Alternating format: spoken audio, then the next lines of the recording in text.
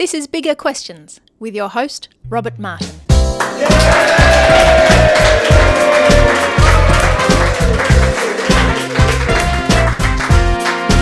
Welcome to Bigger Questions, recorded live in Melbourne's CBD. Today's big question: isn't the Bible corrupt and untrustworthy? My guest today is Gillian Asquith. Gillian lectures in New Testament and Greek at several Melbourne theological colleges. Her areas of interest include the transmission of the text of the New Testament and biblical archaeology. Please welcome Gillian Asquith.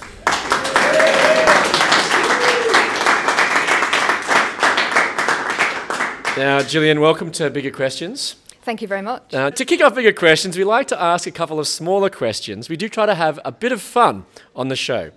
Today, we're talking with Gillian Asquith about if the Bible is corrupt and untrustworthy.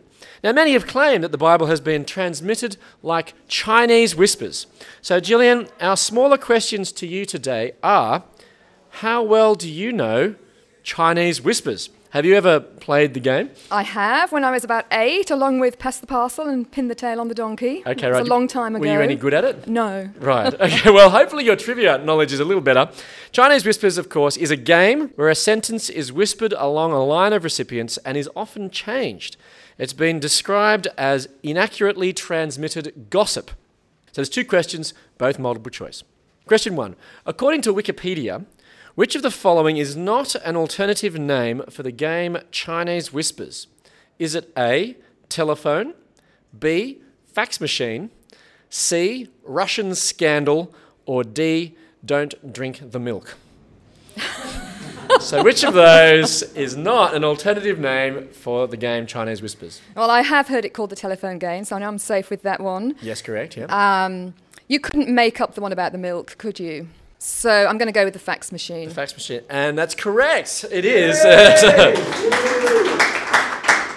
A telephone game, of course, is the popular name in North America. Question 2. According to the Guinness Book of Records, the largest ever game of Chinese Whispers was organised in London in the United Kingdom in 2008. 1,300 children between the ages of 7 to 11 participated. Now, the original sentence was, "Together we can make a world of difference." What was the final phrase? Was it A, "Together we can make a world of difference"? B, "We're going to break a world record"? C, "Everybody is evil"? Or D, "Ha"?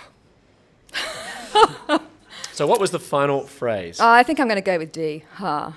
And you're right. Congratulations. Yes. In fact, it took 2 hours and 4 minutes for the whisper to go from the first to the last participant.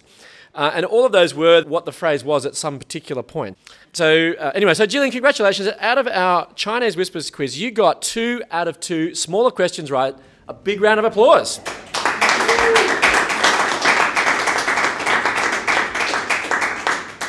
Now, Gillian, well-known atheist Richard Dawkins, in his bestseller The God Delusion, asserts that the Gospels are not reliable accounts of what happened in the history of the real world. He claims that the Gospels were copied and recopied through many different Chinese Whispers generations. So is this what happened with the Bible? It's just a bunch of Chinese Whispers, inaccurately transmitted gossip?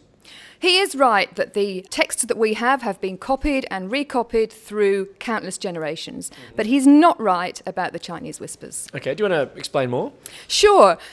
We've got a whole lot of evidence that we can bring to bear on the text today that show us that we can be as certain as possible that the Greek New Testament we have today and the English translations that come from that are as close as you could possibly wish to get to the originals. Oh, really? How so?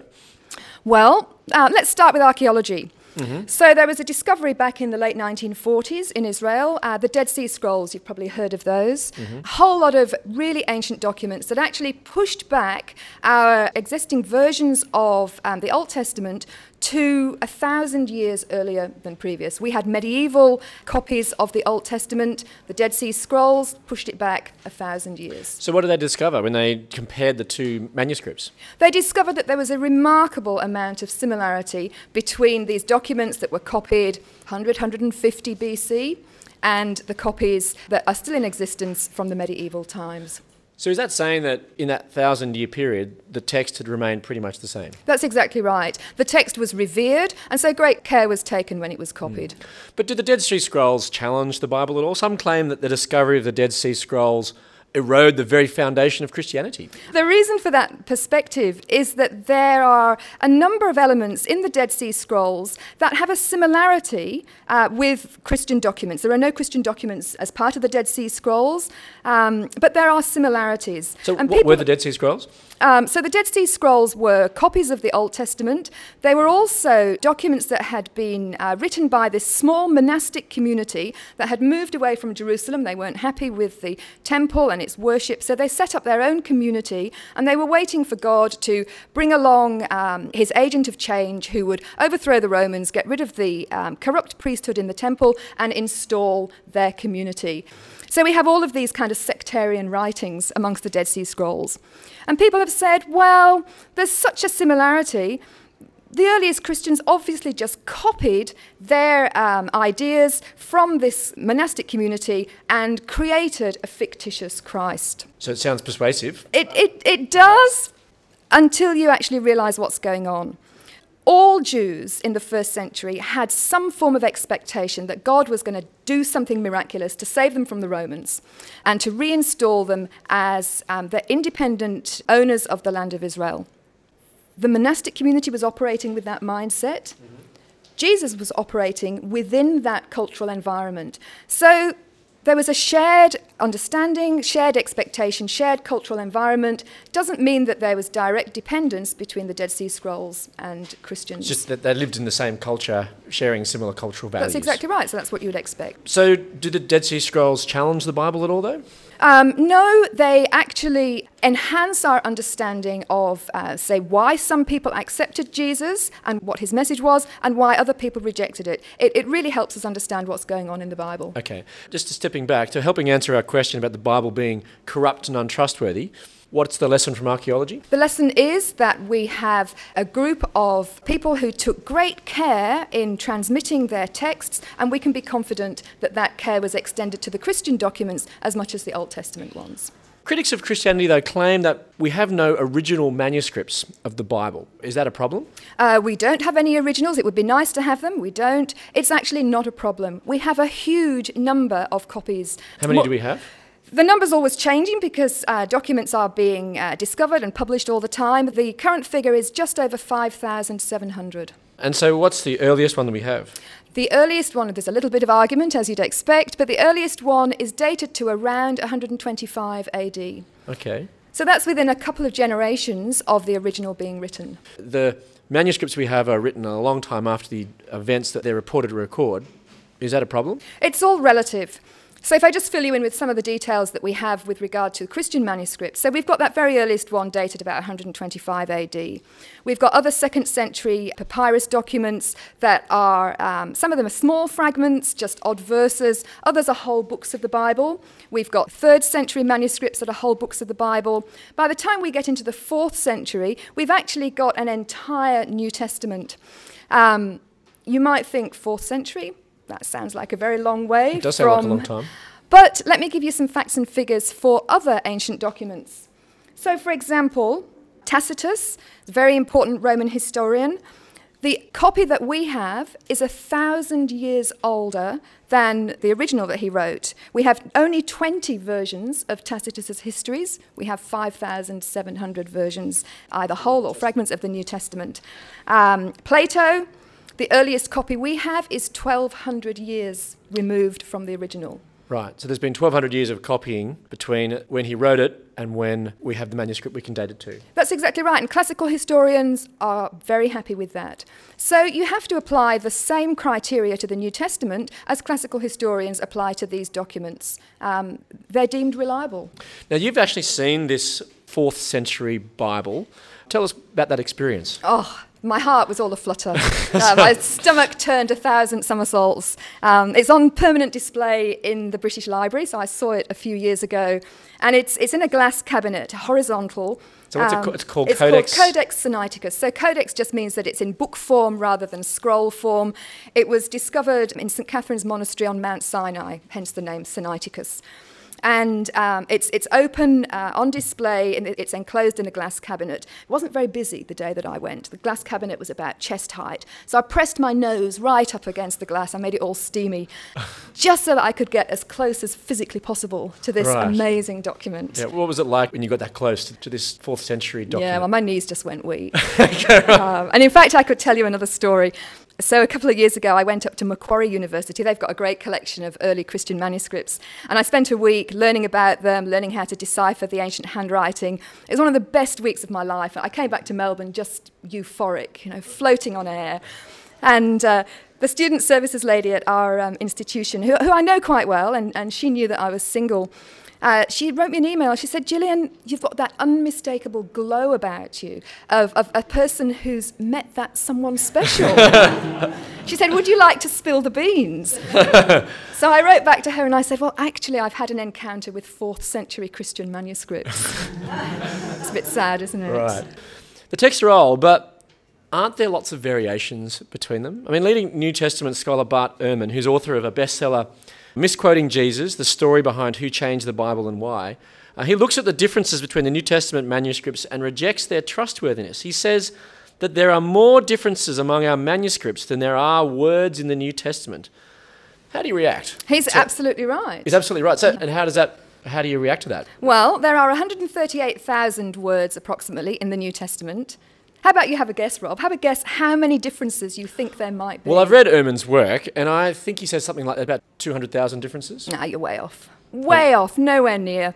That figure's been expanded. Scholars would say now probably about 400,000 differences. 400,000? Over 138,000 words in the New Testament, that's right. So how can you trust that? It's important that we realise exactly what those kinds of differences are. And more than 99% of them are simple, scribal, penmanship blunders. So a word might have been missed out, a spelling error might have crept in. Instead of writing Christ Jesus, the scribe has written Jesus Christ. So nothing that makes any material difference whatsoever to the meaning of a sentence or the meaning of the New Testament. So these scribes just made mistakes? They did, like you and me. That still raises another question, though. How can we trust that they took care with transmitting the text? That's a really good question. And we can see from the manuscripts that we have that a number of copying conventions crept in really early on. So when the scribes encountered specific words such as God, Jesus, Christ, Spirit, they used a system of abbreviations for these words. So they might use the first letter and the last letter of the word and put a little line over the top to show that that's what they had done.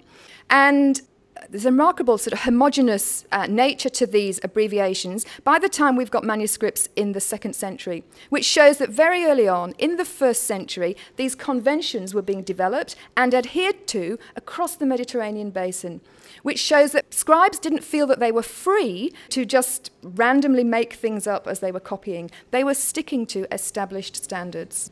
But some of the changes made by the scribes were actually intended. They have inserted words into the text of the Bible at different points, haven't they? They have, and we have to grapple with that.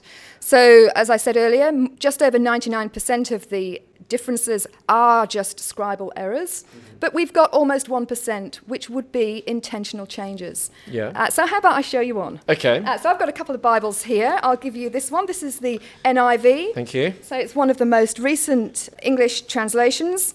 And I've got the trusty old King James Version here. Yep. So I would like you to look up, please, Acts 8:37. Okay, Acts 8:37. So I've got it here in my Bible. Acts 8:36. As they travelled along the road, they came to some water, and the eunuch said, "Look, here is a water. Why shouldn't I be baptised?" And hang on, go straight to 38. There's no Acts 8:37 in this Bible. You've got no Acts 8:37. There's no Acts 8:37 in this Bible. You've got a dud Bible. I have. There, We have to take it back to the publisher. I demand a refund. You've been sold a bad Bible, I'm afraid, Gillian. They don't make them like they used to, do they? Well, what have you got there? So I have in my King James, I've got Acts 8:36, like you have, and I'll just fill you in with a little bit of the detail. So Philip is one of the earliest Christians. He happens to be running along in the desert when a eunuch in a chariot who's on his way to Jerusalem is reading the book of Isaiah, and he doesn't understand what he's reading. Philip comes up to the chariot. The eunuch says, how can I understand what I'm reading when there's nobody to explain it to me? And Philip says, dude, I'm your man. That's actually not in the King James. That's at the Greek. Is that how the Greek goes? And so Philip begins to explain about this passage in the Old Testament. It's Isaiah 53, and it's a prophecy about Jesus.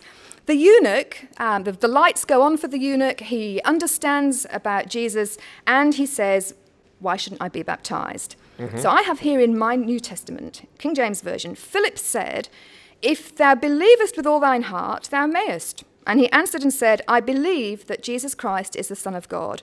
And then 38, which your NIV has. And he gave orders to stop the chariot. And both Philip and the eunuch went down to the water, and Philip baptized him. That's exactly right. So there we go. That's clear evidence it's been tampered with. It has indeed been tampered with. It's important we understand the kinds of categories of tampering, if you like. So imagine you're a scribe. You've got a copy in front of you that has the eunuch just saying, why can't I be baptized? And Philip going, yep, no problems, we'll go right ahead. Church practice would dictate that a person actually acknowledges that they have faith in Jesus before they're baptized. So what we have evidence of here is a scribe inserting some church practice into, probably not even into the main text to start with, maybe just as a marginal note.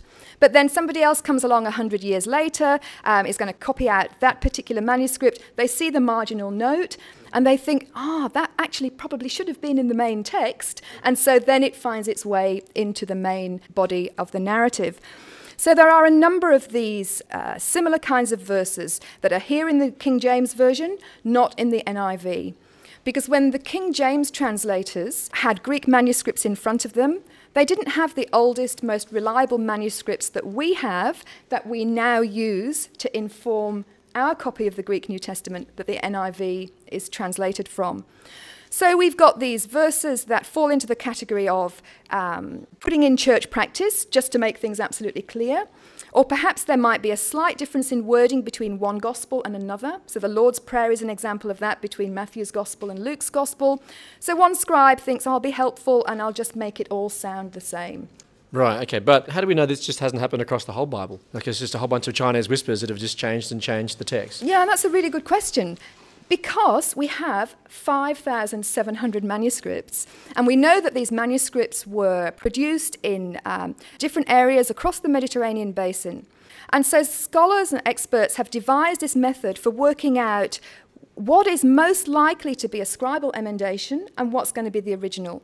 So if you've got a number of really early documents from different areas of the Mediterranean basin that don't have that particular verse in, and then you've got some later manuscripts that do, the sort of method of what we call textual criticism, examining the text, would say to us, we go for the oldest, most reliable manuscripts that come from regions that are varied and diverse, and that can tell us what the original was.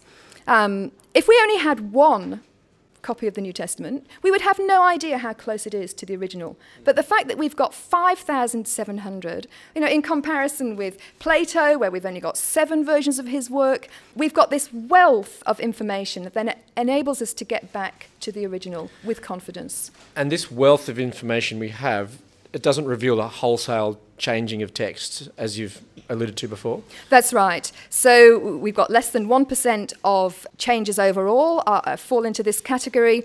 We can see from the manuscripts that we do have that there are just odd little bits here and there. And they're all either theologically motivated or church practice motivated. Today's big question is, isn't the Bible corrupt and untrustworthy? And we've been exploring an answer with Gillian Asquith based on textual transmission and manuscript evidence. But the Bible itself also gives reasons to believe it wasn't corrupted. In the New Testament book of 2 Peter, Peter writes a fascinating sentence regarding other scriptures. He writes in chapter 3 to assure his readers of their relationship with God and also about what they have read from the Apostle Paul. He says in 3:15, "Bear in mind that our Lord's patience means salvation, just as our dear brother Paul also wrote you with the wisdom that God gave him. He writes the same way in all his letters, speaking in them of these matters. His letters contain some things that are hard to understand, which ignorant and unstable people distort, as they do the other scriptures, to their own destruction." So, Gillian, how does this help us answer the question if the Bible is corrupt? It tells us that very early on, Christians struggled to understand some of their own sacred writings. Yeah.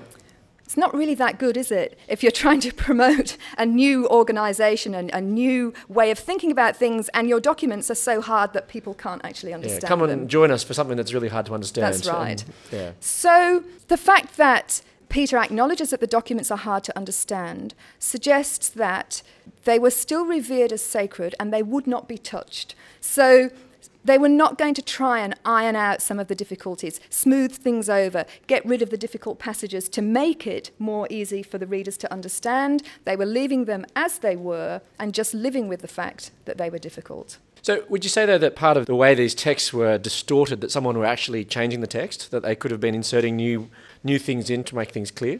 No, it's clear from the context there that Peter is talking about existing texts that are difficult, and then people distort their meaning in the understanding of them. And we can see also from, there's evidence in the New Testament that tells us that very early on there were checks and balances to make sure that the documents weren't tampered with. So, for example, when a letter was written by Paul, even though it might have been written to a specific congregation, Paul often gave instructions that that document should be shared. So, for example, at the end of his letter to the Colossians, he says, after this letter has been read to you, see that it's also read in the church of Laodicea, and that you in turn read the letter from Laodicea. So if you've got a letter from Paul, you're not going to trust the original to go off to Laodicea. Who knows what they might do with it? So you're going to have a copy made, and you're going to send it off with a trusted letter bearer, who will be a member of your congregation, who will have heard the original read out. He goes off to Laodicea, it's read out in that congregation. If it's different, he's going to put his hand up and say, hang on a minute, that's not right, something's happened here. So we can see right from the start that people who were acquainted with the originals would have been the people that took copies around other churches, and as you've read out from 2 Peter, difficult bits were left in there. Now, you mentioned that some of the parts of the Bible are hard to understand. Does this just mean that we shouldn't try to understand hard things? Not at all.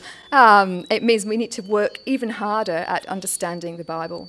What was your experience in trying to listen to the Bible being read, and did you find it easy to understand? Not at all. So when I became a Christian, I understood the overall basic message of Christianity. But then I sat in the pews in church for many years after that, really having very little idea of what was going on when the Bible was read and when it was taught. So what happened? I went to Bible college and learned how to read it for myself. Right. So, but was it worth persevering, though? It was worth persevering. I think the bits that are hard to understand are those bits that presuppose a shared cultural understanding. We're separated from the culture of the Bible by time, by language, by culture itself. So things are hard to understand. It reminds me of, so you can tell by my accent that I'm not a native Australian. When I first arrived in Melbourne, I saw a billboard. It said, "Crows smash pies." And I had no idea what to imagine by that. I didn't have your shared cultural understanding. So we can grasp the overall message of God's love for us and the significance of Jesus' death and resurrection.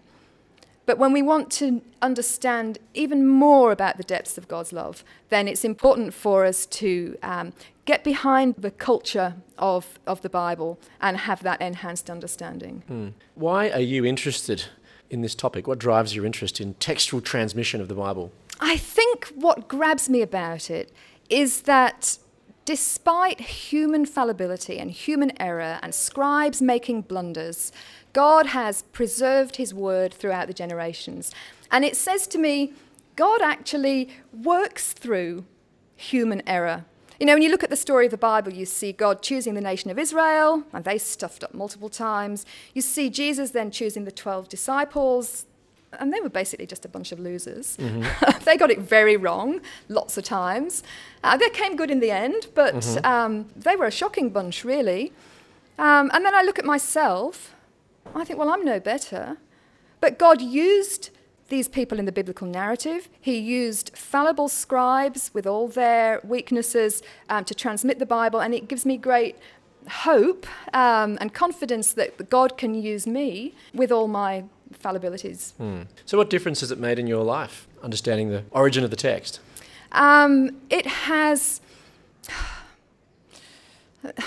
How will I express this? I think I actually find life really hard. I have a failed marriage, I'm a sole parent, I've brought 2 kids up on my own for 20 years. It's not been easy at all. And I think if I weren't a Christian, I would just have the attitude that life sucks and then you die.